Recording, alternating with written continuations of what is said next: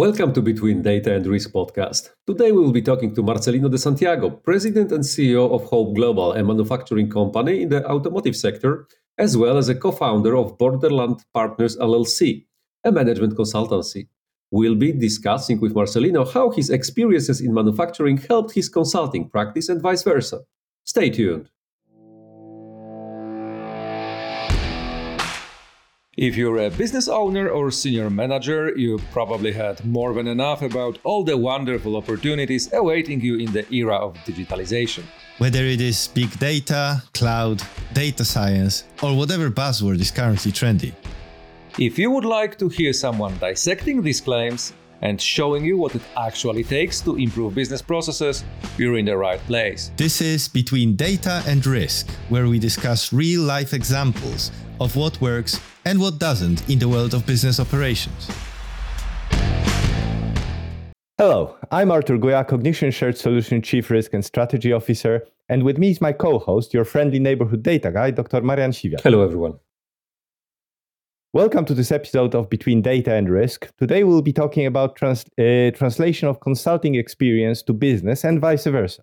And we are excited to have with us today our guest, Marcelino De Santiago, President and COO of Hope Global and the co-founder of Borderland Partners LLC, who agreed to share his experience with us. Hello, Marcelino. Hi, how are you guys? Thank you very much for the invitation. Thank you very, very much for accepting it. We are really, really excited. It's I must say, rare that we are interviewing our consultants. So we are really, really excited for the opportunity of comparing notes, I guess. That's great. That's great. Thank you very much for having me. Marian, maybe you start. As Artur mentioned, you have a dual role. You are President and CEO of Hope Global. Do you mind telling our audience what Hope Global is? Dealing with? Yeah, for sure. Hope Global is a global manufacturing company in the mid-market arena. We have plants in Central Europe. We have also plants in Asia. We have in China. We have plants in Mexico. And we have also plants in Cumberland, in Rhode Island. I lived in Massachusetts, where I am right now. And we have a technology center in Our Hills, in Michigan, and we have a sales office in Rio de Janeiro in Brazil, plus 2 docks. One is in Laredo, Texas, and the other one is in Brownsville, Texas. That's kind of the size of the corporation. We have revenues for about $120, $150 million. Depending on the year, sometimes 200 million, depending on the year, right? And what is it that you actually produce? We are producing car interiors, everything that got to do with central consoles, glove compartments, armrests, rest heads, seals, all kind of straps, everything that got to do with interiors of your seat, or the skeleton of your seat. That's mostly what we do. So everything that makes you comfortable in the car. Exactly. That's exactly right. And now, except the music, and then play rock too. your second role, because this is very, very kind of a tangible product, right? Your second role, your second company is very different in its nature, right? It's a consultancy. Can you speak a bit more about what is the goal there? Yeah, for sure. Maybe for me to answer it in a more complete manner, I need to go back to the beginning of my professional career. When I finished college, I went to work for this company, and we were nearby this very poor neighborhood. And the principal of the middle school went to visiting us we were like 4 of us that we were recently graduated. And he asked us if we would be willing to give classes to the teenagers in those years. And I accepted. I think I was the only one who accepted that challenge. And I provided math and algebra classes. Then, as together with my responsibilities, right? And then I was progressing in my career, in my professional career. later on, I was offered to teach this class at the university level, economics class, and I accepted the challenge again. And then later on in my career, I was progressing, and this private university asked me if I was willing to give this class, to teach this class at the master's level, manufacturing methods, and I accepted. So later on, with my wife, she has been working as a consultant for most of her career. In my case, during the last 10 years, I've been working for this non-profit company, and I've been coaching executives, C-level executives, CEOs in Europe, America, in Mexico mainly. So this is kind of a dual work that I've been doing. So talking to my wife around 2 years ago, we said, well, I mean, why we don't try this? I need to recognize that my wife, together with my older daughter, they are taking care of the day-to-day of the operations, because I also have my position in Hope Global, and I help them after hours or during the weekends. I'm sorry. And I do this in a very natural way. It doesn't cost me a lot. I've been working like that all of my life. I don't have a motto, but if I had one, it would be transparent, right? So I'm not doing anything in the shadows. My company knows that I have my company, my own company, and obviously my wife knows where I work. So so it's a dual situation that I personally enjoyed. This morning I was in one of the plants at 5:30 a.m. Giving this speech to the third shift. I think it's important that they can hear from the president of the company how we are doing, and wishing them well for the Christmas and the holidays.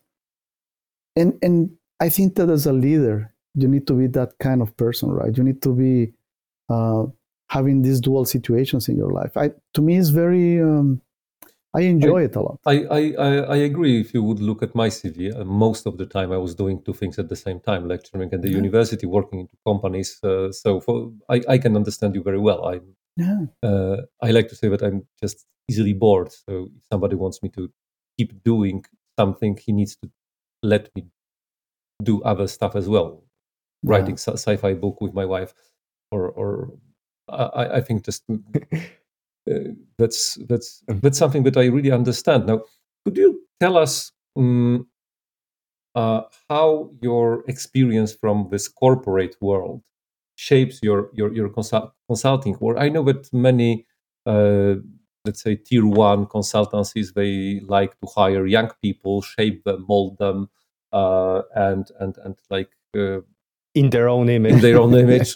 Unfortunately. So could you tell us, like, why how your real business experience helps you in your consulting work?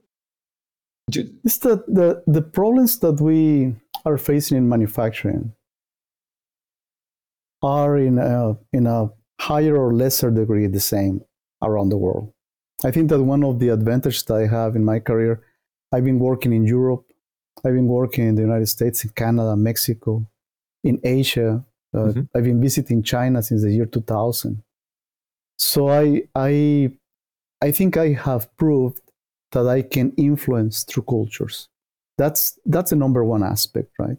That you can go and you can understand the working culture of the area.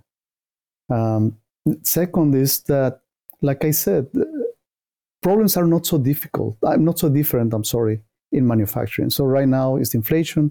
You need to pay attention on the prices that you have for your products. It's also the supply chain. And something really important is the social aspect, right? The environmental aspect, what they call the ESG, the environmental, social, and governance. We had an episode which was very much focused on ESG. We were actually discussing why governance is there along environmental and social. So when you have that kind of a knowledge, it's just a transfer of things that you have lived and exchange of experiences. When you sometimes I am on the same table than a lot of my colleagues, CEOs, presidents, and directors of the board, and this is people that is very well educated, and it's people that knows manufacturing. So the level of interaction is a very high level. So you cannot arrive to those meetings like if you were the only one possessing the knowledge, right? I think that the approach must be as a humble approach, number one, and number two, the interaction of these experiences enriches the desired goal that you have, the desired result.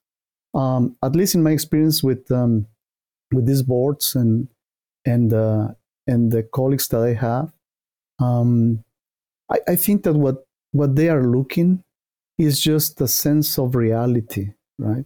They don't want the consultant that goes and tells them what to do from a theoretical point of view. It's just you go there and you know the culture, where you are in China or in Mexico or in Europe or in America or in Canada, right? At least in my experience, and that facilitates the interaction when they know that you are for real, right? No, it's and I think this collaborative approach is extremely important. But what kind of problems do you commonly see the people that you coach? Are there themes that especially recently have you've noticed coming back again and again through your interactions? Well, Artur, I think the first thing, and it may sound kind of silly to you guys, but the first thing that I make sure is that I understand. So I go and I listen at different levels. I listen what the leaders in the production area had to say, the supervisors, managers. Part of this is to listen, right? To understand the problems from the operation point of view, from the finance point of view with the numbers. And to understand what I was talking about, maybe it's going to be silly for you, is that sometimes we believe that we have a problem, but that problem is just the peak of the iceberg, right? Underneath, it's a huge, a much bigger problem. There is people who doesn't understand why they cannot attract people, why they cannot retain the talent. And they believe that it's because the factory is very noisy or they don't have the right salaries, which, believe me, those are factors. There is no doubt about it. But coming back to the environmental and social, if you don't have the right leadership, if everything that you do in manufacturing, in any industry, in my view, got to do with leadership. You can have a very good strategic plan, the tactics of that plan, but everything must be just laying on this huge layer of leadership, right? And my colleagues in the manufacturing industry, executives, C-level executives, board of directors, must have that in their minds, because the governance is precisely that. The people who really makes the governance working are the leaders, right? And from there, it cascades down. It's not silly at all. I mean, these are wise words, and these are words that we tell our consultants every time, and we remind them, about humility and listening, because coming in with big boots and lots of kind of preconceptions. Yeah. It's what we've seen many consultants do, and it's what we try to always avoid. Now, this is I think very, very important. Totally agreed. Yeah, like we said in I'm sorry, Marian. Like we said in when you are in a board of directors, it's hands off nose in, right? So you need to have the the flavor. You need to understand. You need to stop trying to direct. You need to hear, and then you need to collaborate.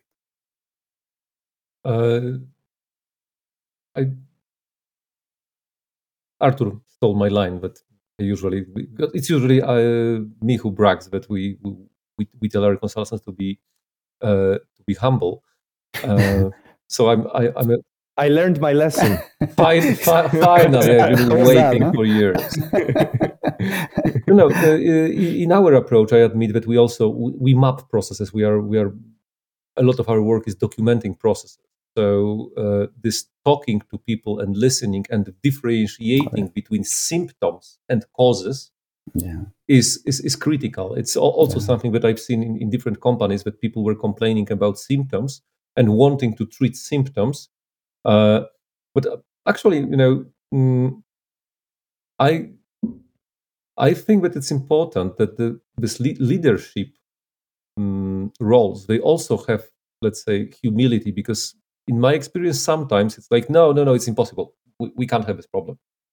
Well, our mid managers are all absolutely wonderful. We have we purchased this excellent program that assigns them colors, and we know that the reds one are really good managers.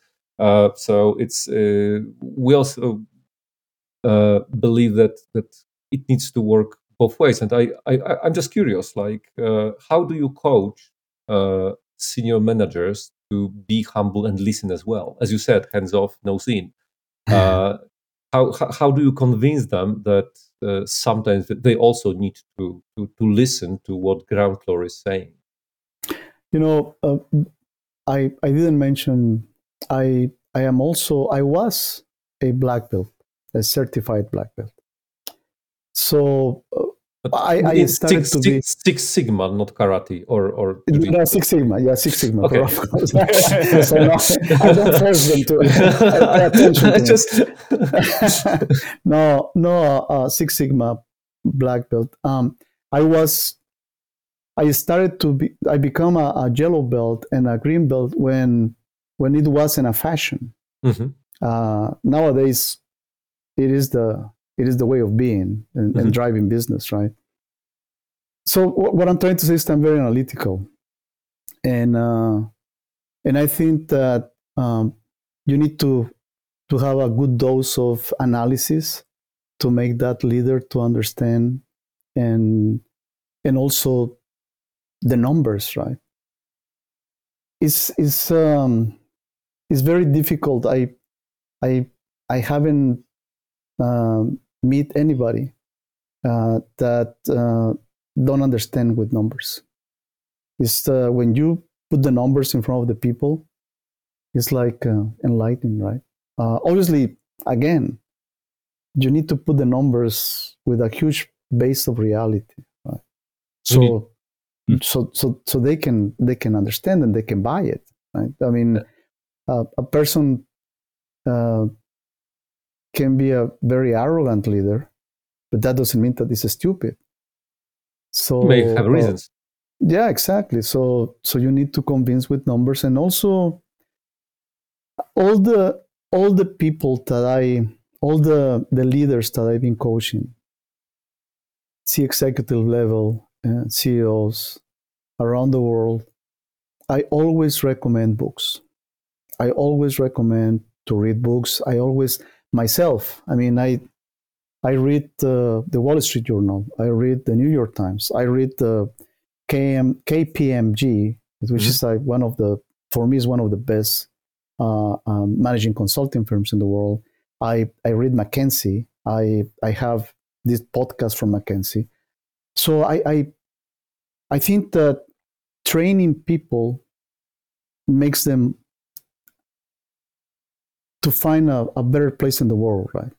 Maybe they won't lose this kind of level of arrogance, but they will decrease it to a certain point, in my experience.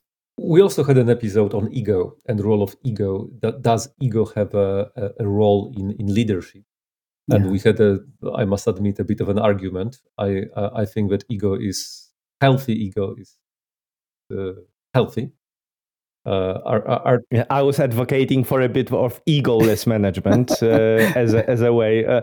But on the other hand, I'm a data guy, so I very much advocate for convincing people with numbers, and even arrogant people like myself, I can be convinced given numbers. And also in the book on data mesh, I advocate working of data, close relation of data people and business people. Something that we see in our, let's say, work. We work a lot with data teams, and trying to get what data support can be given to business. And we notice that in many companies, they just don't talk to each other. They exchange messages, but they do not communicate. Marian, I don't know if I understanding the concept of the ego, and I know that maybe this is a different topic, and I don't want to go in a different direction. But the reason why I'm saying this is because what you are trying to do today to retain that talent, to attract talent, is precisely to be an including leader, right?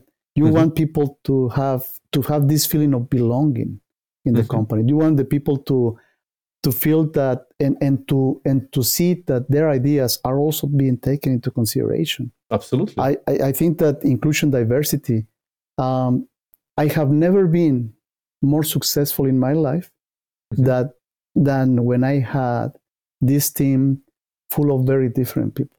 Absolutely. To me, I have had white Americans, Black Americans, Latinos, Asian Americans, Asian, Europeans, gays, lesbian, reporting to me. And believe me, it creates a very impactful atmosphere of improvement.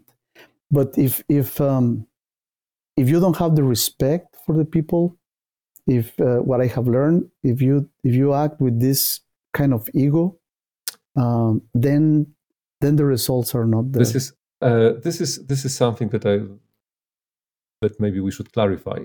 I don't think that ego means that you don't disrespect people. If you have healthy ego, you know your worth, and it so much that you absolutely have no problem with others being great.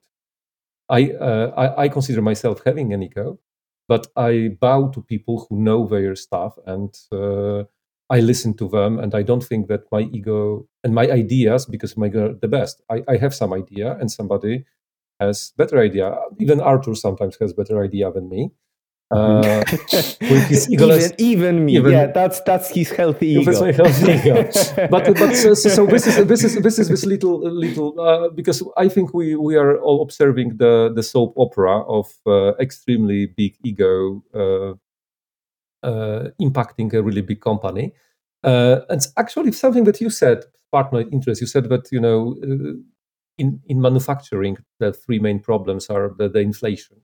So the consciousness of your cash flow and the impact of inflation, exchange rates on it. There is supply chain, and there is this human factor. I really would like to listen, and I think our audience would appreciate if you would tell us, like, on the one hand, you say, okay, there are numbers, there's this analysis. On the other hand, you have people and their lives and emotions.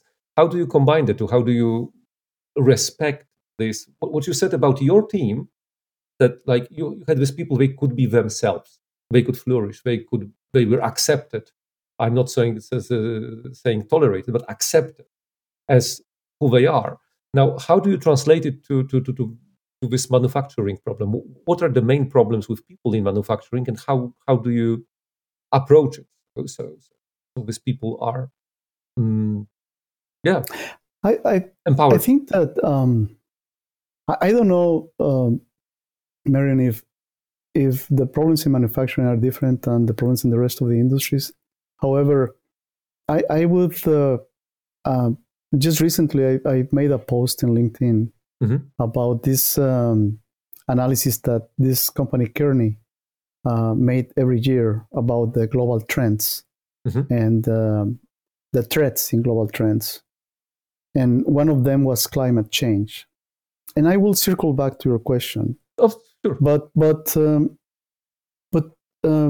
if you don't pay attention in this kind of situations like the climate change, if you don't pay attention in this kind of situations like this, there is a need for the people, like I was mentioning to you, for equity and this inclusion, this sense of belonging. If you don't have this succession planning, if you don't have this recognition for the top talented, I think that most probably you won't be successful. We need to remember, in my view, the most difficult part that we are doing every day is to deal with people, right? And dealing maybe is not the right word, but interacting with people, cooperate right? Exactly, with them, yeah. Right. There is right now the new generation pays a lot of attention in what you are doing for the environment. They pay a lot of attention on what you are doing for this succession planning and the easiness that you provide to make business from their homes or from wherever they are located. If you don't have this in mind, if you don't evolve with the industry, then you most probably will be, if not going out of business soon, you will have a lot of issues maintaining your business. There is, if we added on top of this the supply chain shortages that we have today, together with inflation, that makes the burden for any company unsustainable. So it's interesting that a lot is being talked about psychological safety, about this kind of human-centric management. Where's a lot of I don't want to start bashing Twitter and Elon Musk again, but this is one of the examples where it seems to have gone completely the other way at some point, and but there is obviously a lot of focus in current post-COVID era and with the crisis at how do we make our people comfortable. So if you were to give some advice to managers who are listening or hopefully will be listening to this episode about how to exactly get this human-centric trend started in their companies, how would you advise them to do it? I think that first of all, we all need to pay attention to the environment. Youngsters are more and more every day more concerned about the environment. You need to have a sustainability committee to show that you care for not only for what it is, the law, but beyond that, right? I was reading the other day this interview with the CEO of Siemens, and she was mentioning is the time now to do not only what you are supposed to do, what you must do, but more than that. So people want to see what you can do more than what you are supposed to do. I don't know if you know, guys, but right now, out of the trillions of dollars that we have in the budget to improve the environment, 90% of that is for remediation cases. Just 10% is just prevention. Youngsters want to turn the tables around. Right now, they want to see a company that can be dealing with different type of materials, recyclable materials. They want companies that they need to recycle they have to recycle all the scrap that they are producing. That's what they want on one side. On the other side is the social aspect. What's in it for me? What is this succession planning? If I am a talented person, how am I supposed to have a career with you? If I have a career with you, how am I supposed to enjoy also life? Because my work is just part of my life, but it's not all of my life, right? If I had this conversation with my dad, he would say, "Are you nuts? You need to work, work, and work." Well, that changed during the last 50 years, right? That changed dramatically. So that's the mentality. Yeah, that's what I believe we need to, at least in my case, when in my meetings with the board of directors and other C-level employees, C-level leaders, that's what I promote, right? Just keep an eye, and also the governance. You need to create these structures, right? I always give this example. I don't know, whatever is the sport that you like, soccer, football, basketball, hockey, whatever you like, just picture the best team in the world. And then when they hire this superstar, and then this superstar, this super player plays with this team, he or she trains with this team for 2 months. When you see this person playing with that team, you believe that that person has been playing with that team for the last 10 years. And the thing is that they have a structure. They have a system. That's what you want to create in manufacturing. You want to create a structure for production, for the social, for the environment. And a structure is stronger than any leader, because the structure is a living document. Mm-hmm. And any leader that you hire will adapt that structure and will improve the structure. Where if we are talking about succession planning, about top talented people recognition, about lean manufacturing, Six Sigma, whatever you like, cash flow, how to control the inventory, etc., etc., etc. You need to have, that's the ultimate goal in my mind, to create this structure that will become the company. And I, as a risk manager at heart, I would add to that it shouldn't be jumping on a bandwagon, because I come from the financial industry, and greenwashing is and was for some time now a big problem in financial industry, and I think in a lot of industries as well, where various initiatives are started under the banner of environment and climate change. And when you dig, you scratch behind the surface, it has nothing to do with it. It's pure marketing. Yeah. But it's just jumping on but it has to be really commitment to those values, rather than just using that flag for the marketing purpose that, is very, very shallow. I'm sorry, go ahead, Marian. No, please, you're the guest. I was just going to add, that what you said, Artur, is very important to me. And one of the recommendations that I'm always give to any CEO, any president, any director, as a leader, you have to be real, because fake is easily detected, right? And how many times you guys have been seated in a room where you hear the leader speaking and you say, oh, no, that's BS. I don't believe that, right?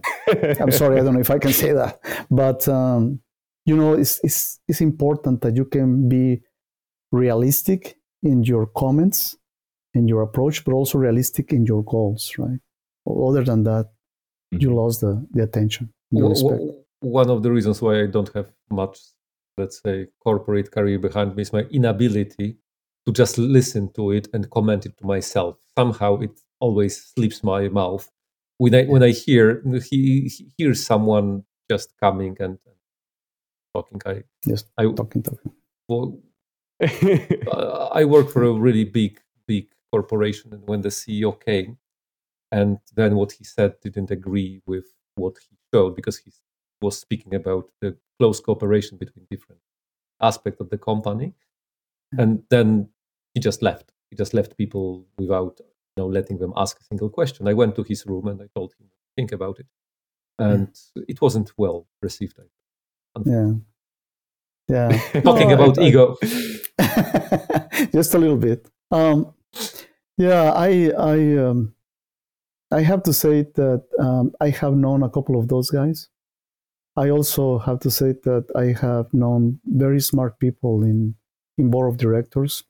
My chairman of my board is a very intelligent guy, very humble, a businessman. I admire him very much. I have learned a lot by working with him. I think that the most important part about being realistic is how you, in my view, how you care about realities, right? For instance, we are always we're always talking about this triangle. The fact that you need to take care of the investors, the clients, and the customers. I think that one of the things that are keeping me awake at night is precisely that relationship with my employees, right? Because at the end of the day, you can have 2,000 families, you can have 10,000, 40,000, 150,000 families in your company. And those families are real. These families that they have children, they want to send their children to college, they celebrate the granddad's birthday, they want to have vacation and all that. You as a leader, one as a leader, we need to make sure, as a CEO, as a president of a company, as a director, you need to make sure that those dreams are going to be there, that there is company for the future, right? When you accept that responsibility, I think that your ego needs to go down. It's a matter of caring for the people, to have this human touch, right? And to care for really, and if you think about it, guys, if you care for the employees and their families, indirectly, you are caring for the benefit of the investors and your customers. And I think it was Richard Branson said, "Take care of your employees, and they will take care of your business and of your clients." I must say that I admire this attitude. It's something that it worked for me many times. It's remembering that I cannot do everything myself, and if I want to delegate, I want to delegate to someone I can trust, and this trust is earned. And if they are supposed to care about my company, I need to care about them, because otherwise, we have this now flow of quiet quitting, where people stop caring. People, and I'm not talking about just finishing at 5, because I oftentimes remind my people that they should actually go away and not bother me, at the middle of the night with emails, and they should get a life. But this quiet quitting is not about people just want to finish the work. They just never want to start it. They do it because they have to, and this is something which is, I think, lack of leadership, I think. No, it's definitely the kind of the right sentiment and the right attitude, and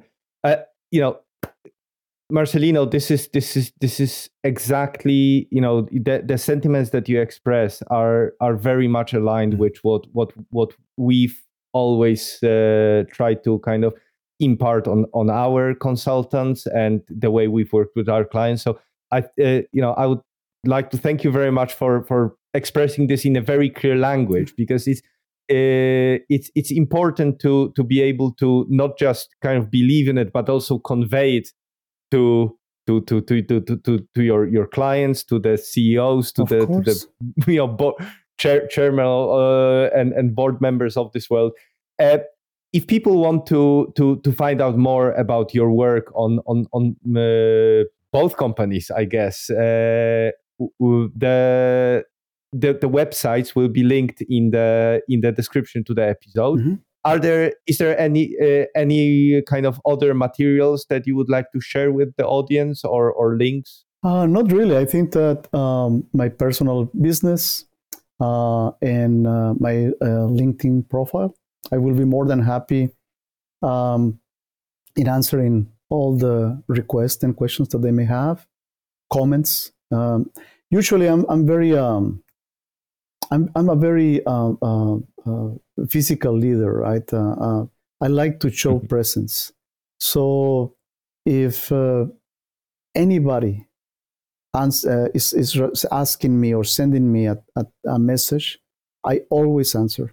Maybe 3 or 4 days after, but I'm always answering. It doesn't matter the level. It doesn't matter who this person can be. I think that I'm very reachable and approachable in that way, right? So thank you very much. I will be giving you my information, and happy to answer any questions and to comments. Thank you very much for the time you've given us and the wisdom you've shared with our audience. And as always, we hope it was of use to someone. Thank you for listening. If you'd like to learn more about Marcelino's consulting services, check out Borderland Partners at borderland-partners.com. As usual, all links to the references will be available in the notes to this episode. Also, don't miss the next one, where we'll be talking about how to get actionable insights from data and turn outputs into practical outcomes. We'll be talking to Dr. Tom Ives, Senior Data Scientist at Echo Global Logistics. Subscribe on your favorite podcast platform or visit bdr.show to find out more about future episodes and guests. You can also check out cognition.llc for more information on Cognition Shared Solutions, our services, and other events hosted by us. For now, it's thank you from myself, your friendly neighborhood data guy, Dr. Marian and my co-host, Artur. Thank you.